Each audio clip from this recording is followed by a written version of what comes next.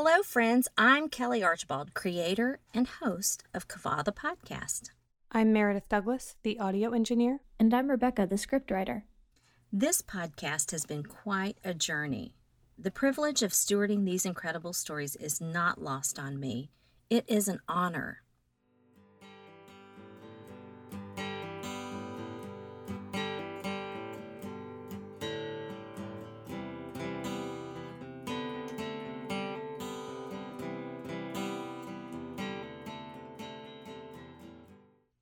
Kava started as a dream.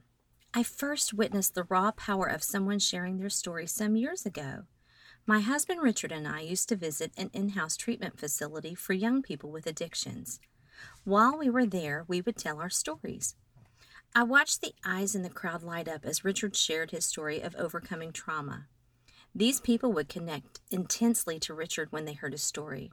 It gave them hope and turned their lives around for the better. I witnessed something similar when I attended the funeral of our Congressman Ralph Hall. This time, however, other people were sharing Mr. Hall's story on his behalf. The same thing happened. People were deeply impacted by what they heard that day. I thought how sad it was that no one had ever taken the time to sit down with Mr. Hall and simply record his story. And that's where my dream started. I knew that all I wanted to do with Kava the podcast was invite people into my living room, turn on my microphone, and have them tell their stories. Stories that would live on past them, even when they were gone. But I didn't know how to do it. So I recruited some friends of mine, Rebecca and Meredith, my writer and audio engineer, and together the three of us made it happen. For the last year, we've been working hard to bring these stories to you. I spend hours every week recording, transcribing, and spreading the news about our podcast right from my home in Rockwall, Texas. Our writer is a Bible school student in Colorado and puts the scripts together in her dorm room. Meredith, our audio engineer, receives the scripts in Florida and mixes them at her apartment overlooking the city of Orlando. We believe in the power of what we do, and we are so grateful for our listeners. According to our reviews, people have been binge listening to the episodes and eagerly awaiting each new one. Somehow this project that started in my living room has reached 30 countries. These stories have been changing lives, and all we did was press record. At Kava, we would much rather be a small part of something big than a big part of something small. If you want to help us continue to share these stories, you can be a part of Kava too. We need sponsors to keep us up and running. Sponsors have the opportunity to attach their name to our podcast by supporting us financially.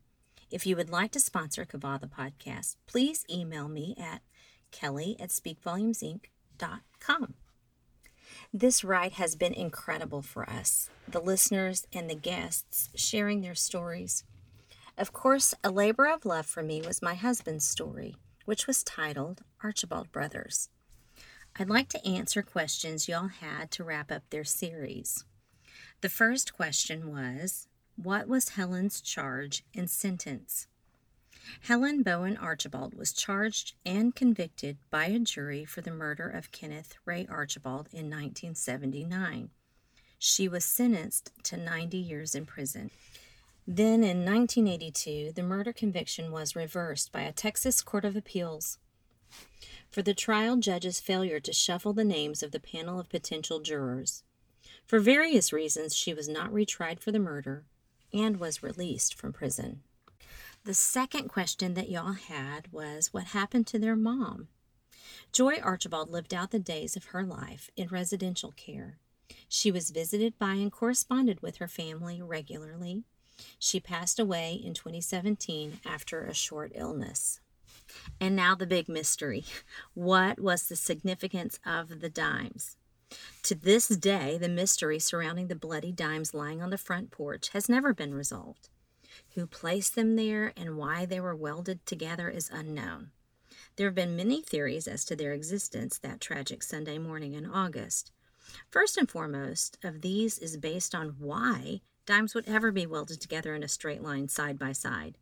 Most likely, this would have occurred when someone was undergoing welding training. Dimes are lined up or stacked, and the students would have been graded based on how well the dimes were attached to one another in the chain.